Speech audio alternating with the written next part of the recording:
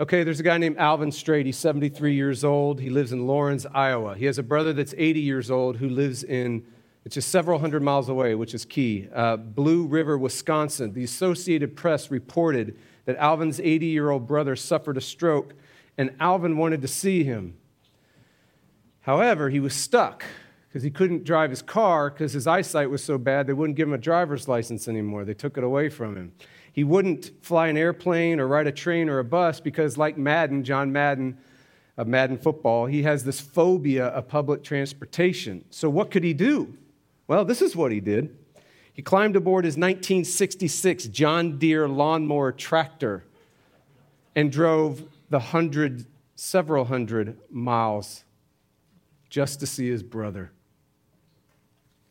The city of Philadelphia, not Pennsylvania, but in Revelation, is the youngest city of all the 7 cities that we're looking at, of the 7 churches.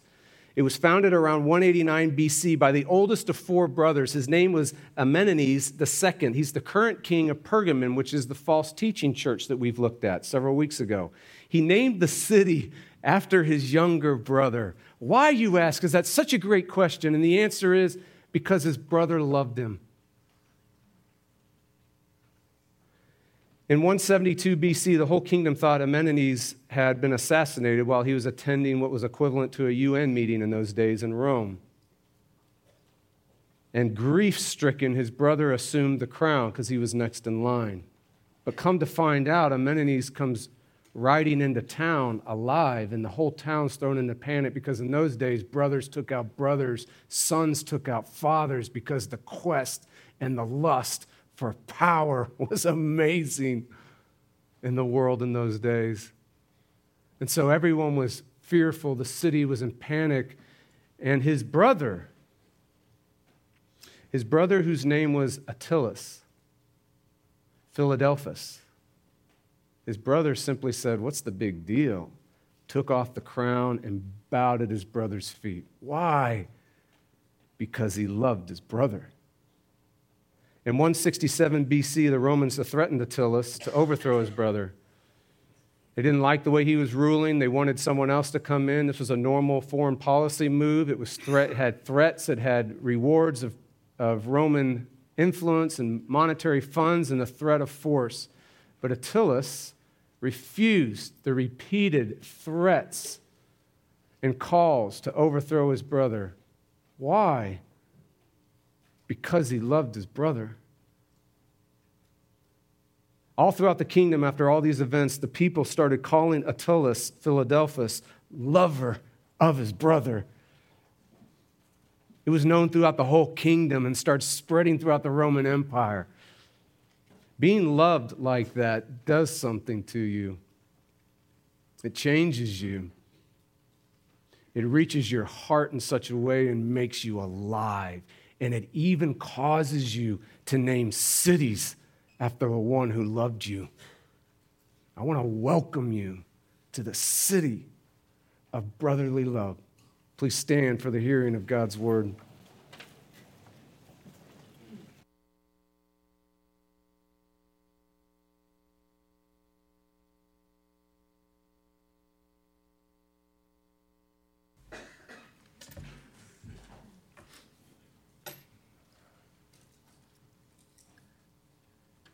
Revelations 3, 7 through 13. To the church in Philadelphia. And to the angel of the church in Philadelphia write, the words of the Holy One, the true One, who has the key of David, who opens and no one will shut, who shuts and no one opens. I know your words. Behold, I have set before you an open door, which no one is able to shut. I know that you have but little power, and yet you have kept my word and have not denied my name. Behold, I will make those of the synagogue of Satan, who say that they are Jews and are not, but lie. Behold, I will make them come and bow down before your feet, and they will learn that I have loved you. Because you have kept my word about patient endurance, I will keep you from the hour of trial that is coming on the whole world to try those who dwell on the earth. I am coming soon. Hold fast what you have, so that no one may seize your crown. The one who conquers, I will make him a pillar in the temple of my God.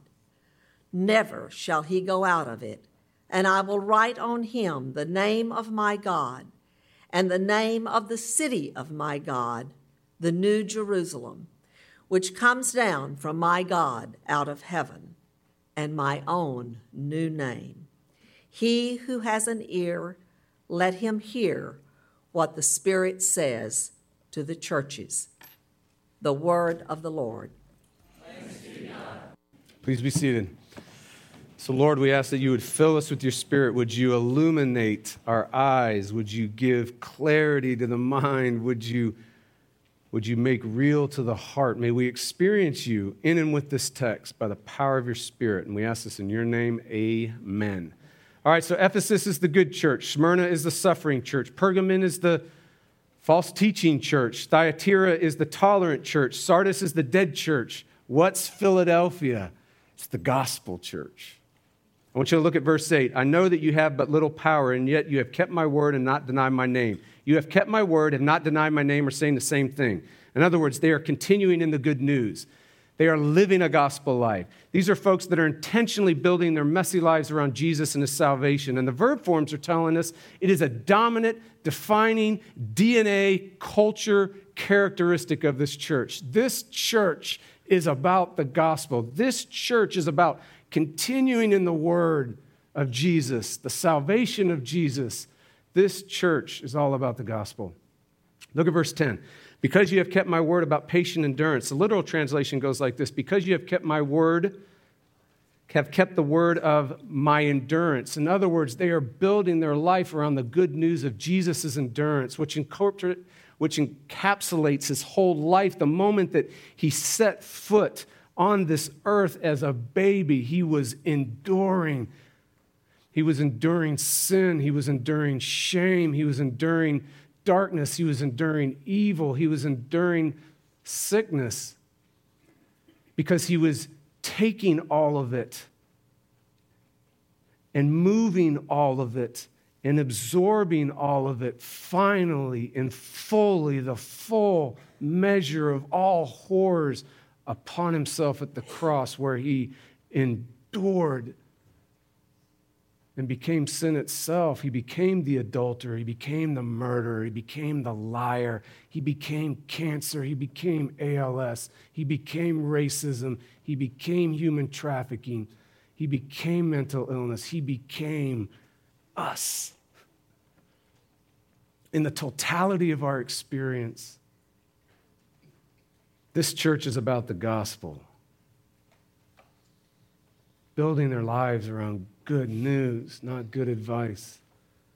Notice nothing bad is said about this church. There's no rebukes, there's no corrections, there are no calls for repentance. There's only one other church like this, and this is Smyrna, the suffering church, which is interesting. So, does this mean there are no problems in the personal lives and relationships of this church? Does it mean that this church as a corporate body, as a corporate community, as a people, have no problems in their leadership, in their ministries, the way they relate to each other? Of course not. But what this is saying, what this does mean, is something very comprehensive, something very summarizing, something very global is being said about the church. What's being said? The church stands or falls based on the gospel. The church, Redeemer, a Baptist church, Pentecostal church, Bible church, Episcopalian church, Catholic church, Waco, Seattle, Timbuktu, church, your health or unhealthiness is based on the gospel. Your only comfort in life and in death is the gospel for the church. The root issue for every church in Revelation that needs a rebuke, needs a correction, needs a call to repentance, which is 5 of the 7, the root issue is what they do or don't do with the gospel. I mean, look at this. Look at Ephesus. What did Ephesus do? They abandoned preeminent love. They abandoned ultimate love. They abandoned the first love of God for sinners. And in so doing, they wrecked their lives and their relationship. They rejected or they abandoned gospel love. They weren't building their lives around the gospel. That's why it's the first church that was addressed. Well, let's look at Pergamon. Pergamon gave into false teaching. What that means is they gave into false savior teaching. They were dishing out false saviors and false salvations as if they were. They handed out God replacements and said they were gods. Then you go to Thyatira, and there was actually some definite embodiments of that. You had financial saviors, you had people saviors, you even had sexual saviors in that city. And then the last one we looked at was Sardis, and Sardis was like a turtle that you thought was a turtle. You go out to move it in the street, you pick it up, and it's a shell. It has all the forms of Christianity, all the liturgy of Christianity, all the ministries of Christianity, all the connections and externals of Christianity, but there was no turtle inside. There was no living faith. There wasn't a vibrant personal rest, reliance, and rejoicing in Jesus and his salvation in all of life. It was missing. So how does a church become like Philadelphia? How do you become a gospel church? How do you become a gospel person? How do you have gospel relationships, parenting? How does this happen? Well, that's what the rest of the message is about. That's what the rest of this letter is about. So let's take a look at it. Here's the first answer, and I want you to hear it, and then we're going to experience it. Here's the first answer. By believing you already have what you're looking for. Christian, you already have what you're looking for.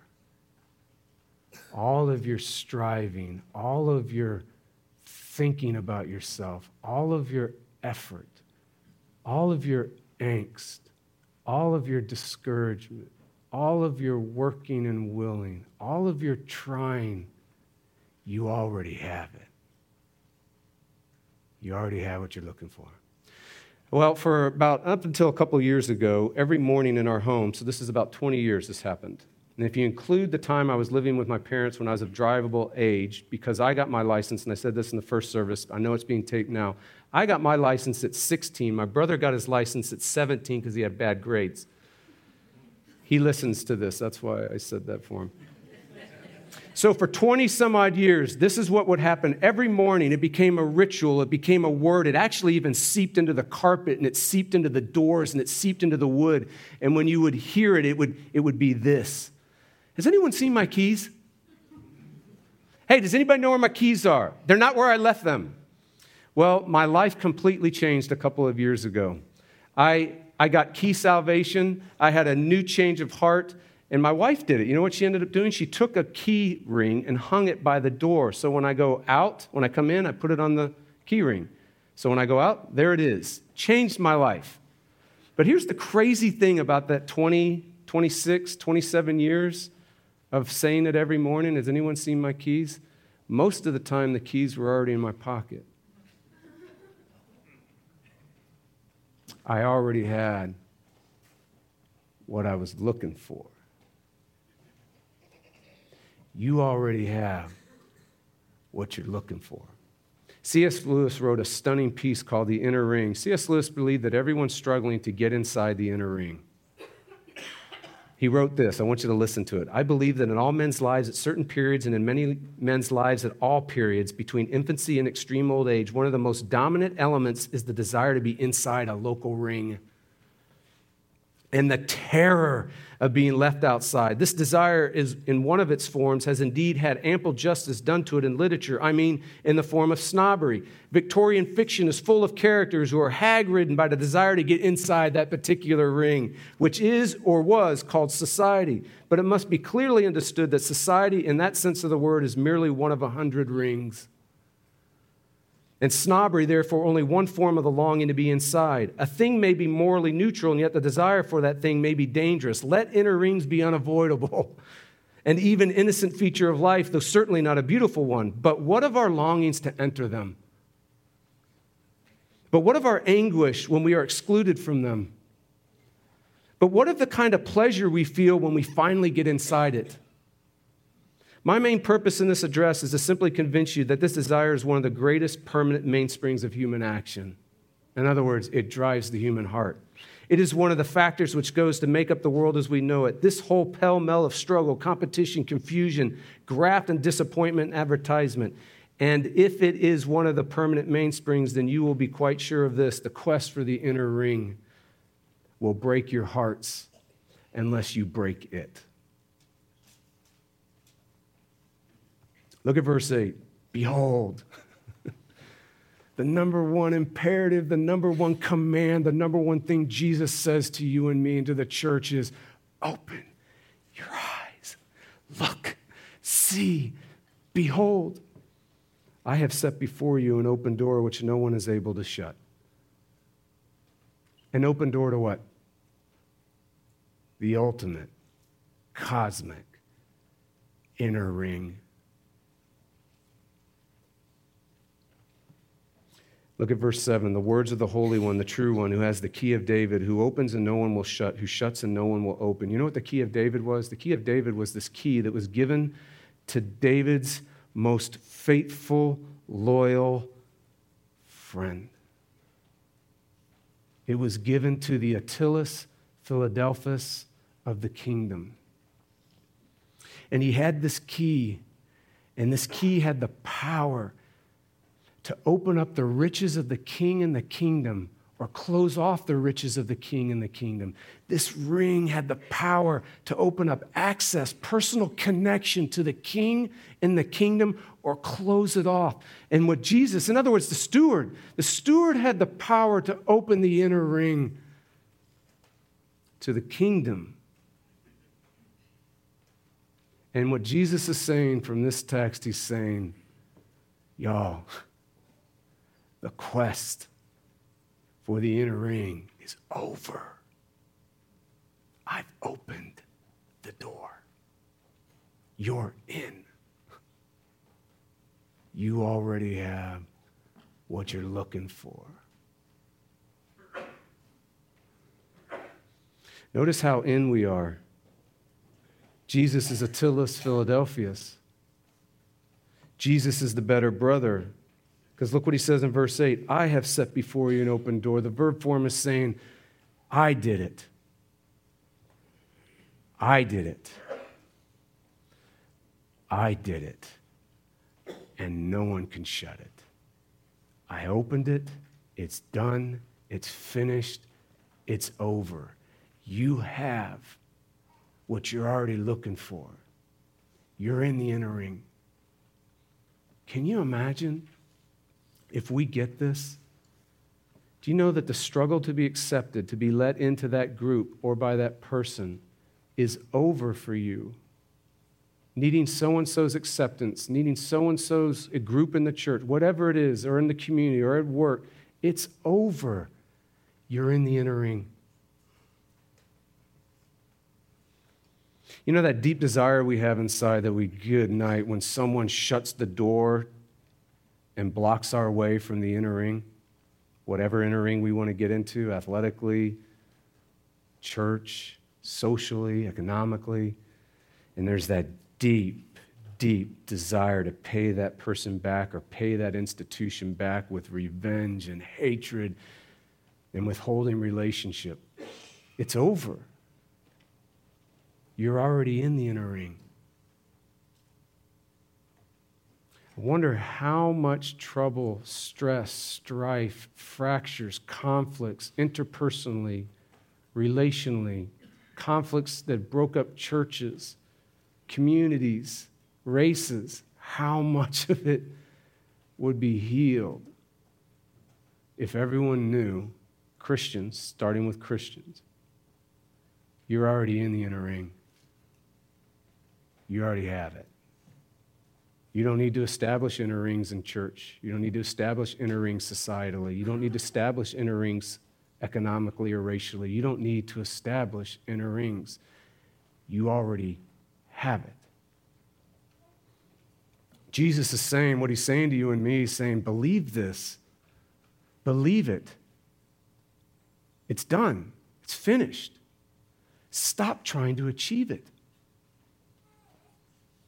The trying to achieve it part is running your life and your relationships into the ground.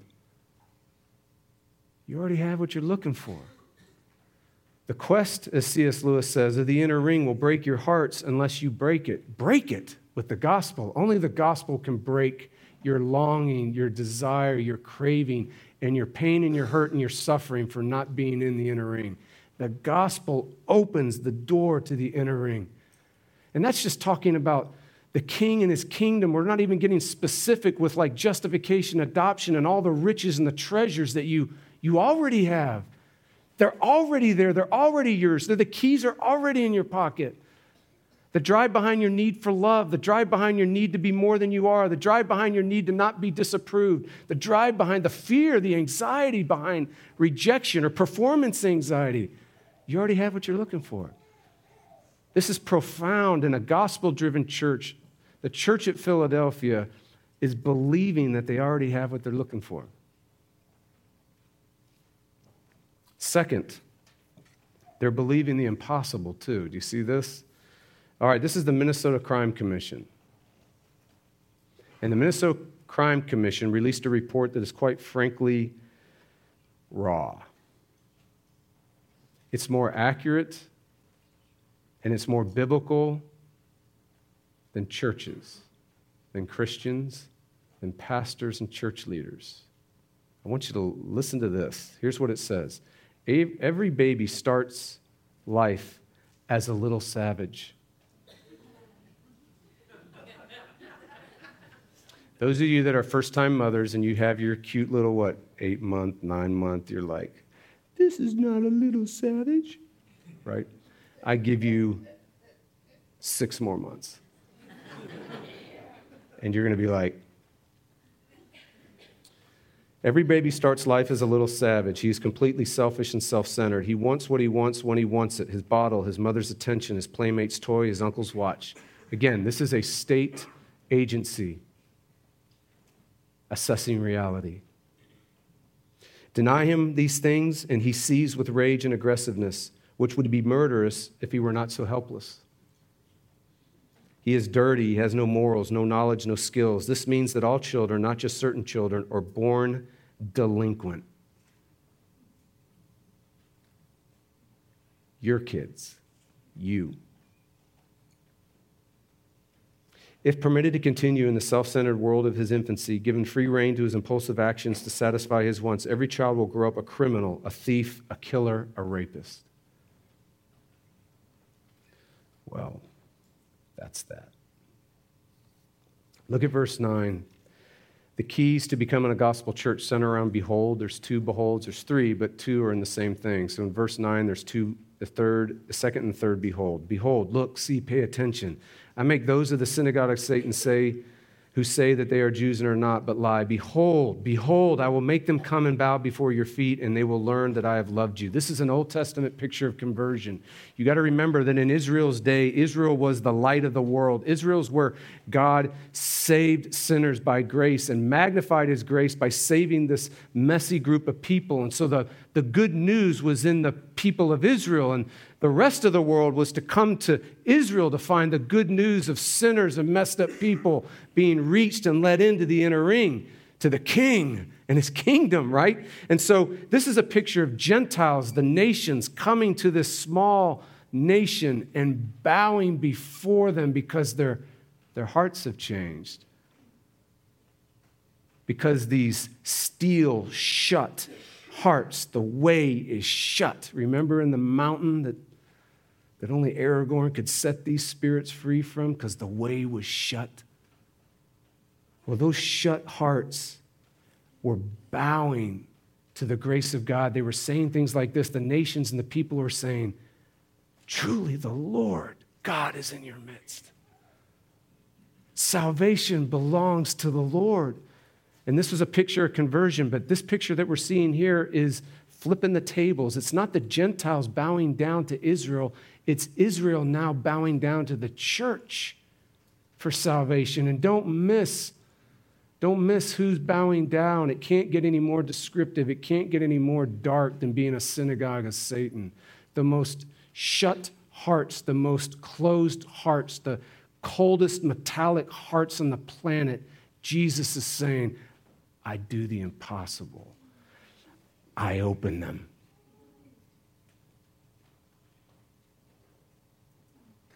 I do it. Do you see what he's saying in verse 9? I will make them come. I will make them bow down. I will make them learn about the love of me. Jesus is saying, I shut closed hearts. I do this. I do the impossible. And when Jesus is saying it, what he's basically saying is the gospel does it. In other words, the gospel is Jesus and his salvation. So when Jesus says he opens shut hearts, he's saying the gospel alone opens shut hearts. Paul Miller, son of Rose Marie Miller, who wrote From Fear to Freedom, many of y'all have read that, and he wrote in his book, A Praying Life, which I'm reading right now, he writes, until you are convinced that you can't change your child's heart, you will not take prayer seriously. We could say this, until we, Redeemer, till we, the church, till we as Christians are convinced that we can't change our neighbor's heart, our friend's heart, our boss's heart, our spouse's heart, yes, our child's heart, the prostitute's heart, the human trafficker's heart, the drug addict's heart, your neighborhood's heart, the city's heart, the hurting heart, the mentally ill heart, the human heart. Until we realize we can't, we don't have a clue what prayer is. And don't miss this. We don't have a clue what the gospel is. And that the gospel is for all. Only the gospel can open shut hearts. The way is shut. Not anymore. Not when the king says, open. So how does the church become like Philadelphia? How do we become a gospel church? First, by believing we already have what we're looking for, which is the gospel. The other is by believing the impossible, that Jesus alone opens shut hearts. In other words, the gospel alone opens shut hearts. That's why we take the gospel to the nations. That's why we take the gospel to Waco. That's why we take the gospel to our kids. That's why we take the gospel to our spouses. That's why we take the gospel to our friends and our neighbors, because only the gospel can do this. Nothing else can do this. There's one last thing we got to look at, and it's not a point, and it's not a biblical principle. It's not something you need to understand, and it's not something you need to apply. It's something you got to experience. About 12 years ago, our kids, we have 4 at the time. This is our BT days, before Thai days. We mark our family by BT, before or after Thai. We are in the after Thai years right now. We had 4 kids. 10 years later, Thai, our champ. All right, so Nancy took the kids down to Hawaiian Falls and did it with a bunch of, probably a lot of you ladies that were here and your kids. And they went to Hawaiian Falls. And at the park at Hawaiian Falls, there's a whirlpool, but it's not the kind of whirlpool that adults like. We like the whirlpools that when you get in, the water moves, but you don't.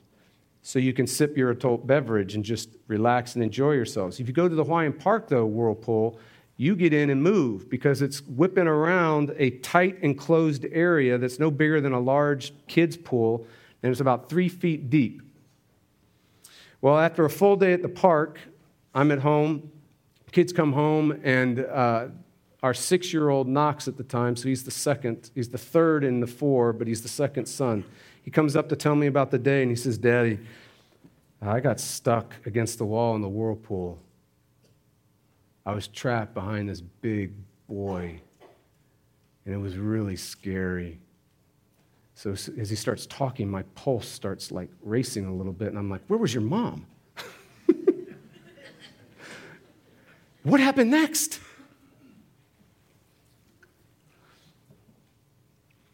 I will never forget what he said. He says, Daddy Cal. Cal is 4 years older, so he's 10. He says, Daddy Cal saw me and grabbed me. And he said it with such awe. He said it with such confidence. And he said it in such wonder of his big brother. Verse 7 reads, the words of the Holy One, the true one. The Holy One means the untouchable one. The Holy One means the incomparable one. The Holy One means the totally other one. We could say the big one. True one means the faithful one, the loyal one, the Attilas Philadelphia one. We could say the better brother.